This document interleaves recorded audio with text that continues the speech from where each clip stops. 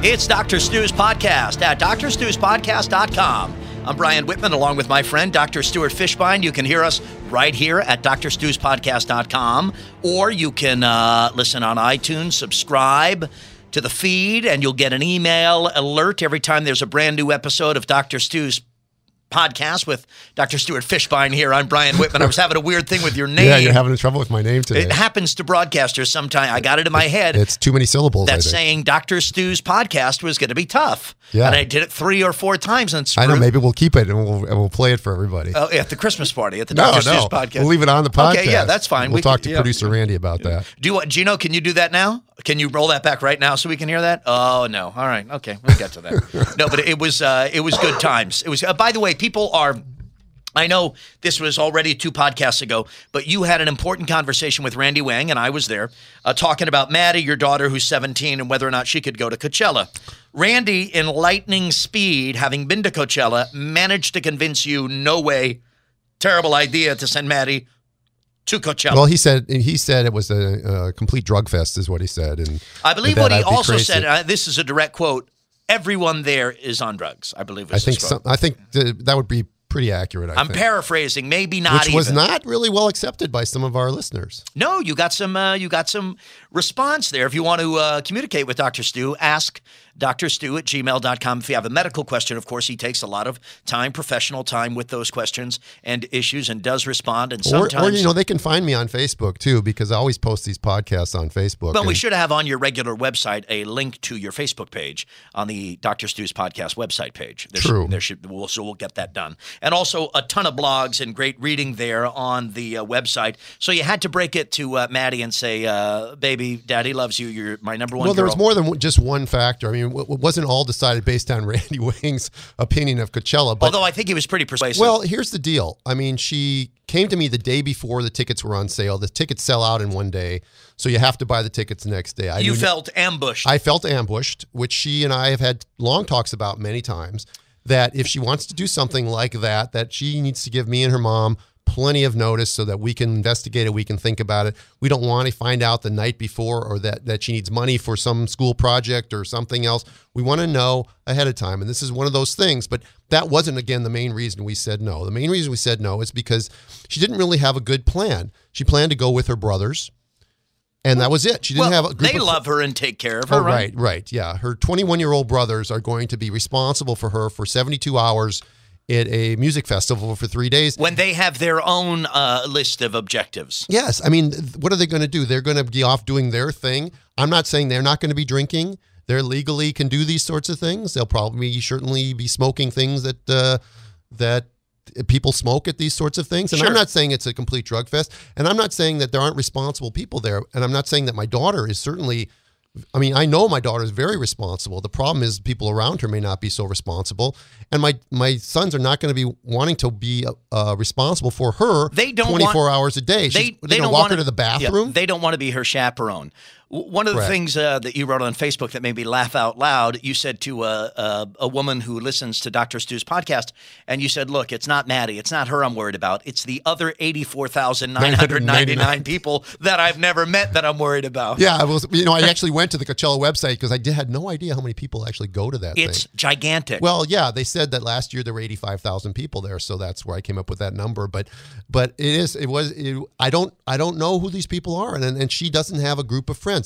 Another of my friends on Facebook who commented on that said that her 15 and 17-year-old sons are going to go now, and she said they're going with a group of friends. And my comment to that was, they're boys, and it's different. My comment is that boys and girls, whether you think I'm a pig or not, the boys and girls are different. You treat your sons differently than you treat your daughters. And I bet that woman you're talking about who's letting her boys go, she probably doesn't have daughters. She does not have a daughter. Right, so she doesn't know. Right. You've had an experience to be a parental unit, for lack of a better term, for boys and girls. Yeah, Coachella isn't going anywhere, and my daughter next year will be 18, and she can do whatever she wants, and she can plan ahead, and she can have a better group of friends that's going with her, and then I'll feel really good about it. She'll feel really good about it. But Coachella is going to be there every year, and you know what? Her favorite band will be there next year too. Right. And probably be a different favorite band. Yeah, well, of course it will be. Yeah, but stop with the ambushing. I mean, don't ambush him. Don't ambush the guy. You felt I look at you. You feel like you look like you just got it back out of Vietnam. Well, because like I love my daughter, and I know want her to have these life experiences. I think they're great experiences.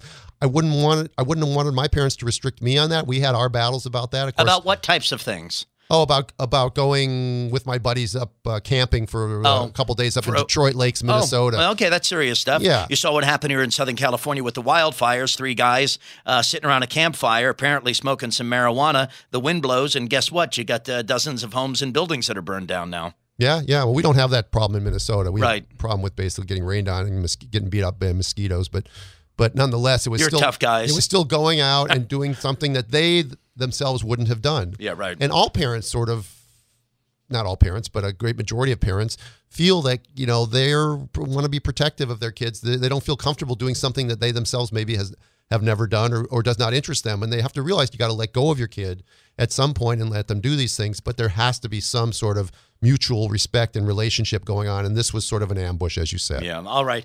Well, okay. Glad to wrap that up for folks because there were emails about it and tweets. And I do appreciate all the input. I mean, it was really nice to see people tell me that I should do it differently. And there were people that really were insulted by what Randy had to say. And there were other people that were very supportive of what Randy had to say. Oh, no, you'll find very quickly doing this. And here we are at podcast 38 of Dr. Stu's podcast. Everybody has an opinion on everything. They want to talk about how this one sounds. This one's a jerk. This one's too smart.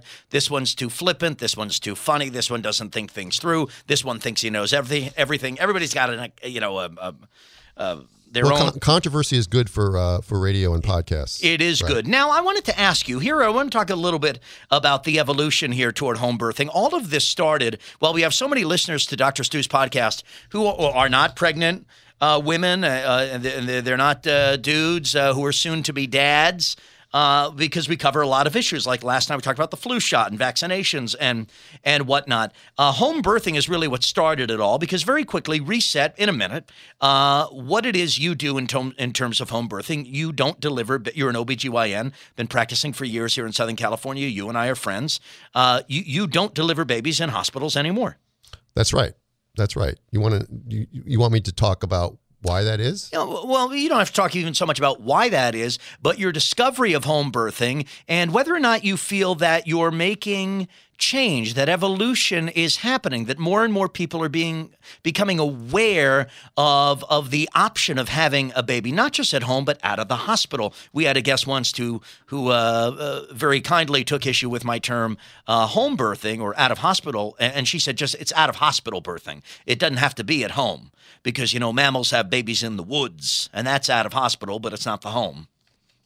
So have you found in the time personally and professionally that you've invested in this effort that there is a trend moving at least in the right direction? Look, home birthing, out of hospital birthing is not taking over the world or the birth, or it's not really. Not the United States, it's not. Not nearly. And the percentage is something like 1%, right? 1 or 2%. It's actually up to 1.4%. 1.4. Okay, so 2012. Okay, so 1.5 of every 2 of every 200 babies are born outside of the hospital in America. About three. I'm sorry, right. Right, and probably 95% of those are planned and probably 5 to 10% are unplanned. I don't know for sure. I think the unplanned number probably stays about the same every year. And so the increase that's gone up from about 0.86% to 1.4% has probably mostly been people who've made the choice to do home birthing. It's, anytime there's change in any sort of system, there are 2 types of change. There can be radical change that occurs because something comes out that says, you have to do it this way, and if you don't do it this way, you're going to get sued or something like that in the United States. And so there's change that occurs immediately. And one of the things I'm thinking of is something like the term breach trial that came out in 2000 that within a year changed breech birth worldwide. All right. Then there are things that happen very slowly, that people will come out with discoveries or ideas that are accepted very slowly. And I was thinking about this. That's why we're sort of talking about it now. Right. And I was thinking about some things in medical history. And there was a guy named Ignaz Semmelweis who lived in the 19th century in Austria. And he was a pioneer in obstetrical procedures and antiseptic procedures. I see. And he developed a clinic where the survival from something called puerperal sepsis, which is what women died from in childbirth, was astronomically better than anyone else in the world at that time. Oh, wow. And he did it by simply washing his hands with an antiseptic lye solution between patients. No one ever used to wash their hands. So no one else was doing that? No one knew it because there was no such thing as a germ theory. No one knew anything about bacteria. Well, forgive me. People were washing their hands, just not with his solution. No, most people didn't wash their hands in that era. Give me the era again. 1860s? Even doctors? Yeah, doctors didn't wash their hands. Well, so when Little House in the Prairie, Laura Ingalls goes to the doctor. Yeah. That guy, that's Reverend Alden. Well, that was 1880 already. That was 1890. Okay, still, okay. But there's a fair chance Doc Baker, that was his name, when Half Pint went to see Doc Baker on Little House, there's a decent chance Doc Baker didn't wash his hands. That would be correct. If Charles would have knocked him out. Charles Ingalls was an aggressive dude. He would have knocked that guy to the ground if he knew that. Yeah, maybe so. Maybe so. I will tell you that if you watch Dances with Wolves, the very beginning scene where they're cutting off legs and stuff like that, there's no gloves, there's no antiseptic, there's no nothing. That's true. They're just doing it because they didn't know about bacteria. So anyway, but not until years after he died and Louis Pasteur discovered the germ theory did his idea of washing hands become accepted. Even though he had great numbers, his peers did not accept that was the cause. See, and I'm confused. I thought Louis Pasteur invented milk. I'm totally confused. He invented pasteurizing. So now let me ask you, buddy. No, cows invented milk, I think. Mammals did, actually. God invented milk. God invented Louis Pasteur. By the way, speaking of milk, did you hear Richard Blumenthal, the senator, on the floor there toasting milk? Milk's back. On the floor of the U.S. Senate, the guy from Connecticut. Indeed, reflecting the importance of milk to America is the fact that it is the only beverage. At this point, he's holding up a glass of milk. Other than water, that is permitted on the floor of the United States Senate so far as... I bet there's some other liquids that get on the floor. I would suspect that there's probably some flasks that are being brought in there. Right? Now, let me ask you back to... Wait, well, that's really interesting. Do you want to hear that? But I'm just saying, I hope that he's as accepting of breastfeeding and breast milk as he is He's a Democrat. I suspect he is. Well, he replaced Lieberman. Like Republicans don't want to breastfeed their babies? Well, yeah. Maybe that's why they're so mean. I never called them mean. Some of them are mean. I think you called them mean. I've heard you on your show call them mean. Okay, and you bet some conservatives are mean. Yes. And you know what? Most Democrats are progressive. Most conservatives are not progressive in their thinking. But breastfeeding is not progressive. Breastfeeding is primordial. Well, but it's done the 180. It's done the 360. It was the thing, so it was standard. But then with formula, it became sort of not the thing to do. Then it sort of had a. But do you understand? Do you understand that this is a confirmation of what I'm talking about? Is that these things change? Even though we know breastfeeding is good for babies, sure, it's still taken 40 years or more to get people off of the formula idea of the 50s and 60s when babies were being fed by formula. And when was it the 50s that formula? Probably before that. I don't really know exactly when, but all I know is when I went into medical school in the 70s and 80s, that formula was a big deal. And if a baby was eating formula, that meant, yes or no, that mom never breastfed. It was just formula. Yeah, often they didn't breastfeed. We used to give shots of medication to dry up breast milk. Or we put tight bras on with ice on their breasts to make sure they didn't get breast milk so they wouldn't get engorged, so they could feed their baby with formula. Yeah, this is what we were doing in the United States. In your practice. This is at progressive hospitals like Cedars-Sinai and but it's LA so County remarkable. USC. Really, it's like we should put you in the Smithsonian because like during the years of your practice, you've seen all of these changes. I mean, not from a shade of blue to a shade of green, from black to white. You've seen paradigm shifts in the way we care for pregnant women in America in the 3 decades you've been practicing. Yeah, I have, and I've seen a lot of the. Doesn't that kind of blow your mind sometimes? Well, what blows my mind is that I look at these things logically, and I've tried to evolve where evolution needs to take place. What blows my mind is the fact that institutions like I used to work at, you asked me the question of why I'm not there at hospitals anymore. Right. Is because a lot of institutions are stuck not evolving. They're stuck with information that either is convenient or expedient or medically legally keeps them in what they think is a safe place, and they're not making those sorts of changes. They're the people that Semmelweis had great statistics, and his peers, they had cognitive dissonance to him or something. They couldn't accept the fact that his theory was correct. Why didn't they all just start washing their hands and see if it worked? but they resisted until way after his death. Right. Right. The same thing with the guy that discovered penicillin, Fleming. All right. Fleming discovered penicillin in 1928 totally by accident. All right. He was working with bacterial plates. And in August of 1928, he left a bunch of plates dirty in his sink and went away on vacation for a month and came back in September and found that on some of the plates there was mold growing, and around the area of mold, the bacteria had died. And then he surmised that there was something that was causing that to happen, and he discovered penicillin, but not until 1940, 12 years later. So indeed, penicillin had grown on the plate. The mold penicillinase had grown on the plate. I see. And it was making something which he named penicillin. Right, okay. As the medication. But it didn't become a medication until World War II in 1940 when it became commercially available. And very necessary. But it took 12 years for them to figure this out, even though he had discovered it at this time, and it could have saved a lot of lives in those 12 years. So things are changing. But slowly. Yeah, it's extremely slowly. And home birth, and not necessarily home birth, but birth choice is something that is going to come. It's going to come, and it already is in other countries where collaboration between midwives and doctors are so much better, like in the Netherlands or Iceland or those other countries that do it better than we do. But change was going to come here too, whether it's going to be because of economics or because of client demand.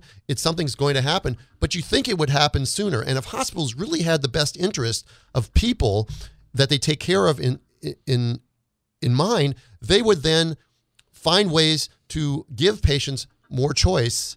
It'd be good for patients, it'd be good for babies, it'd be good for marketing, it'd be good for everything. But they're so resistant to those things because that's human nature, is to resist something until someone else does it first. Because of fear or because of economic concerns? Well, you pick. You pick, Brian. Is it possible it's all of those things? Of course it is. Yeah, right. Of course it is. Economics is a huge thing in defining how we do things right now and how things are marketed to us and how we're told what's good or not. You know, and safety is this big issue that I've always said many, many times.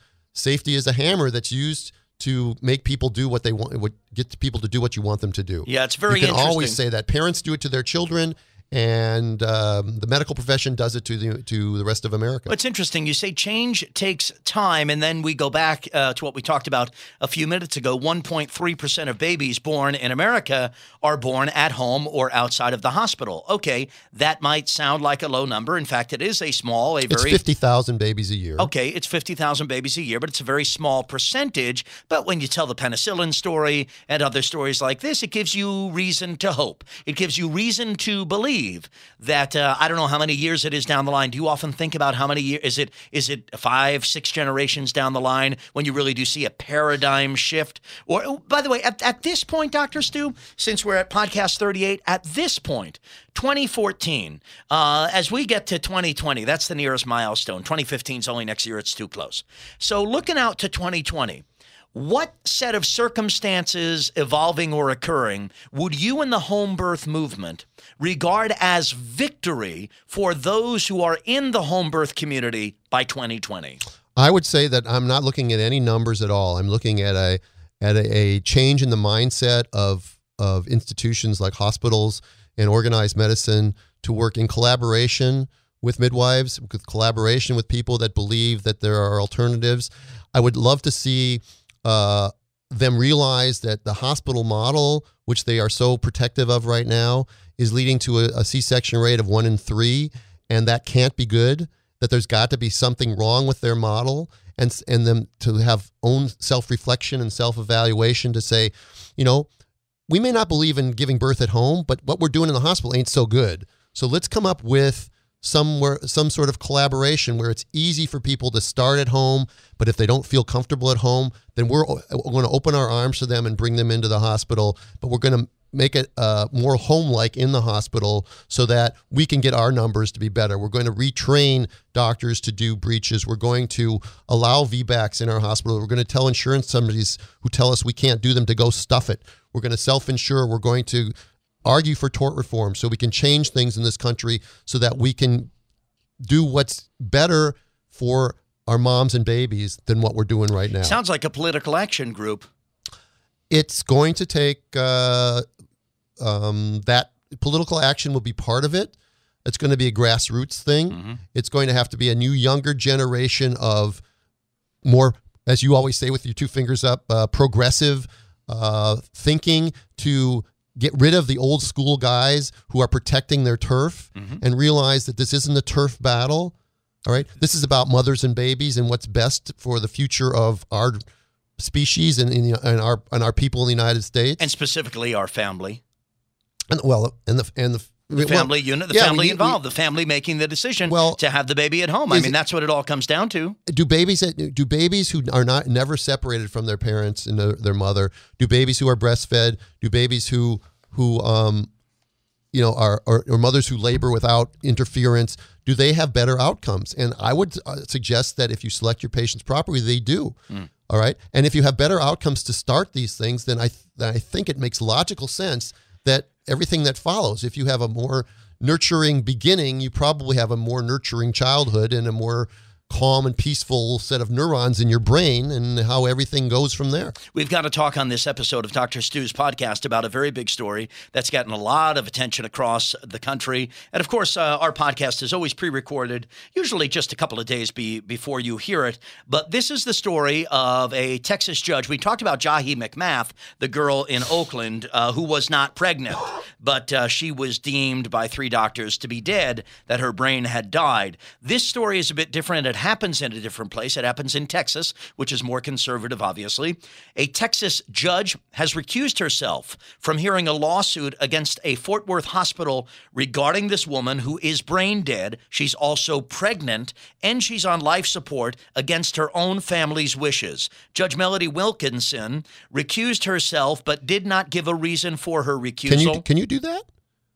Apparently you can. I didn't know you could. I didn't know. I thought you'd have to have a reason to recuse yourself. She requested to have another judge assigned to the case. Now, let's give you the background information. The family of Marlise Munoz sued John Peter Smith Hospital in order to have Munoz removed from life support. A 33-year-old paramedic, Mrs. Munoz, was 14 weeks pregnant when a suspected pulmonary embolism left her brain dead 2 months ago. Oh, that's tragic. But doctors at John Peter Smith Hospital told her family that a Texas law forbade them from withdrawing life support until the baby's birth or a miscarriage occurs.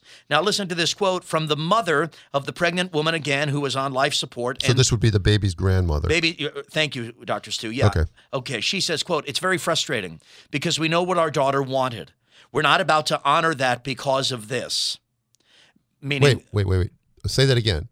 It's very frustrating because we know what our daughter wanted. We're not about to honor that because of this law.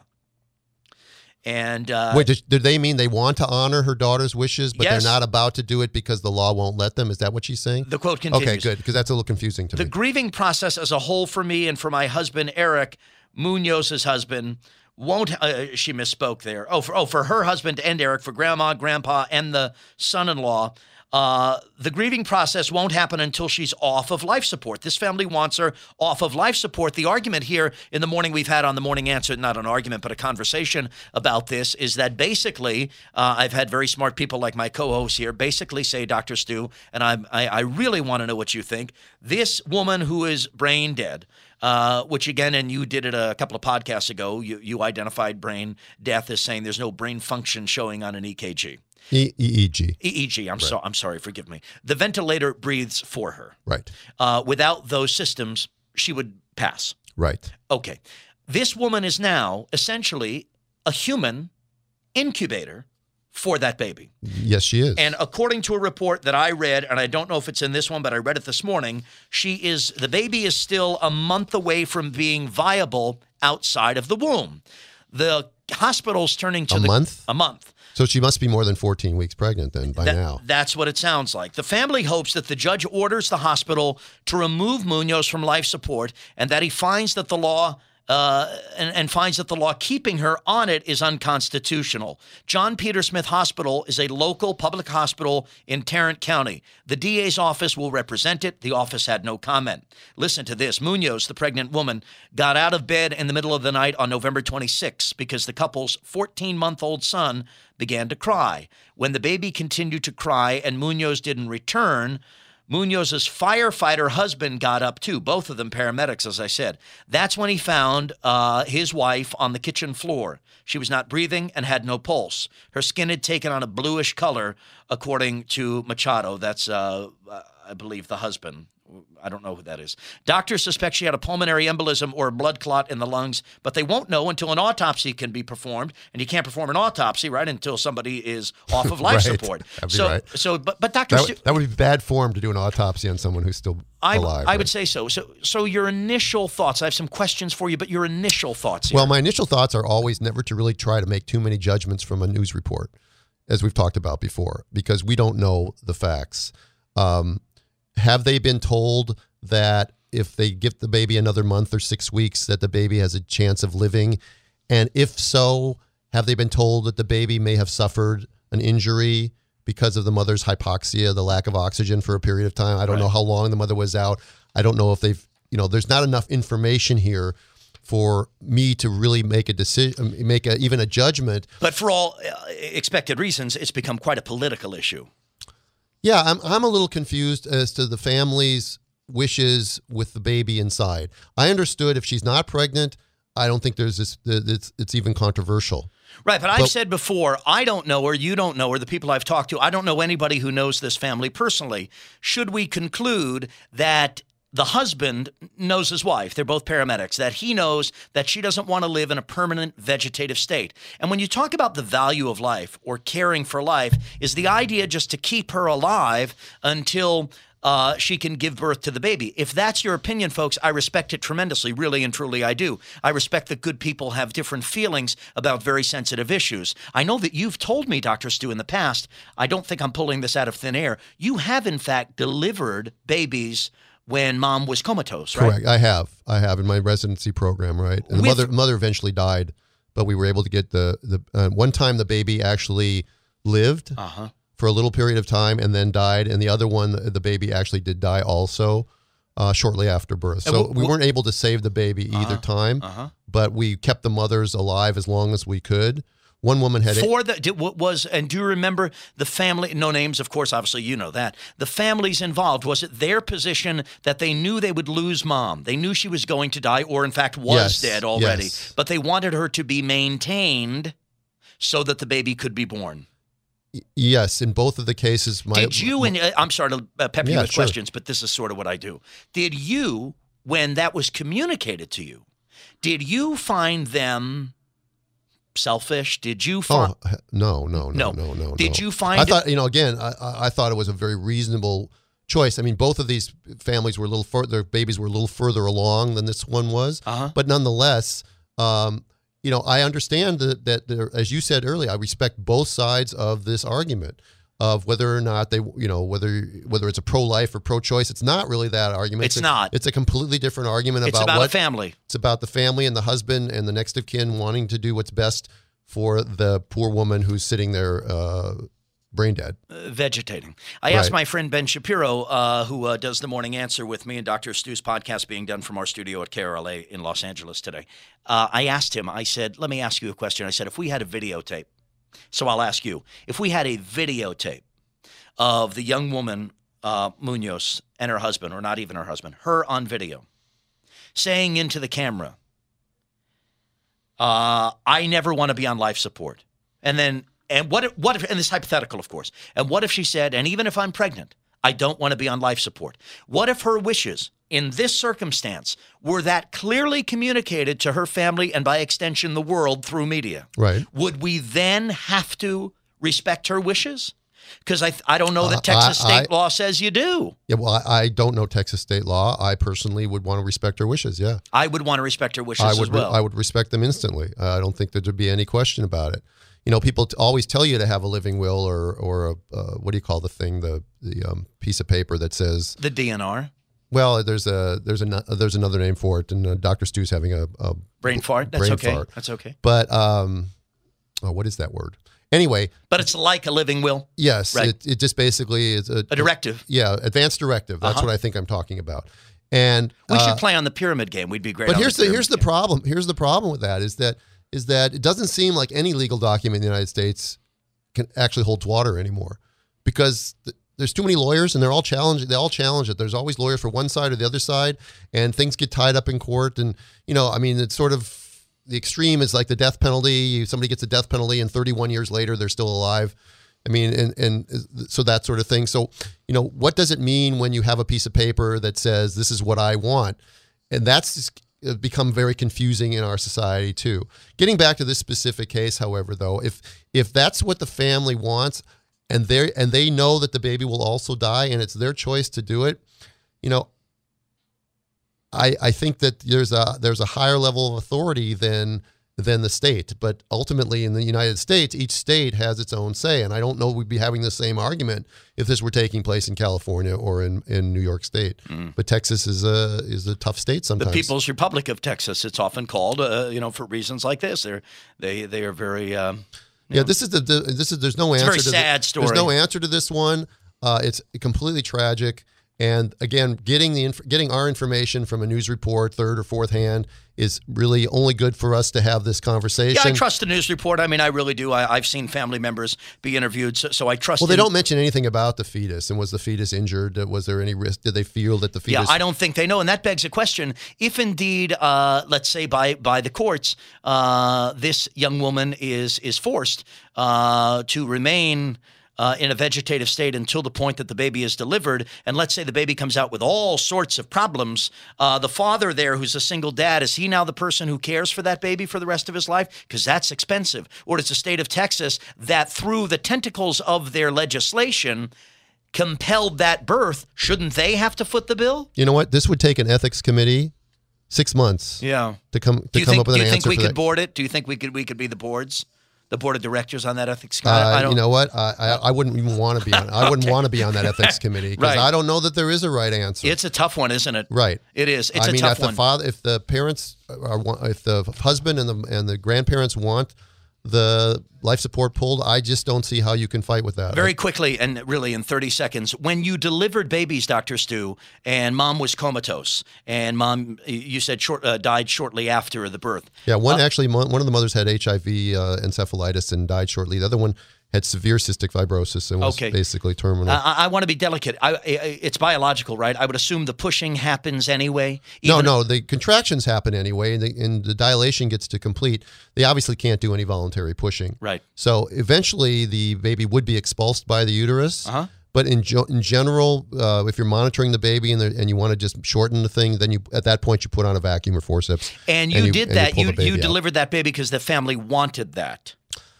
That's my recollection. We're talking 30 years ago. Right. Okay. Wow. Right. Fascinating story. As always, fascinating stories. Great to spend more time with you. You too. Yeah. You thanks. too. And thanks for handling I'm this. a lot better than I was 45 minutes ago when we did our first show. You sound like $1 million.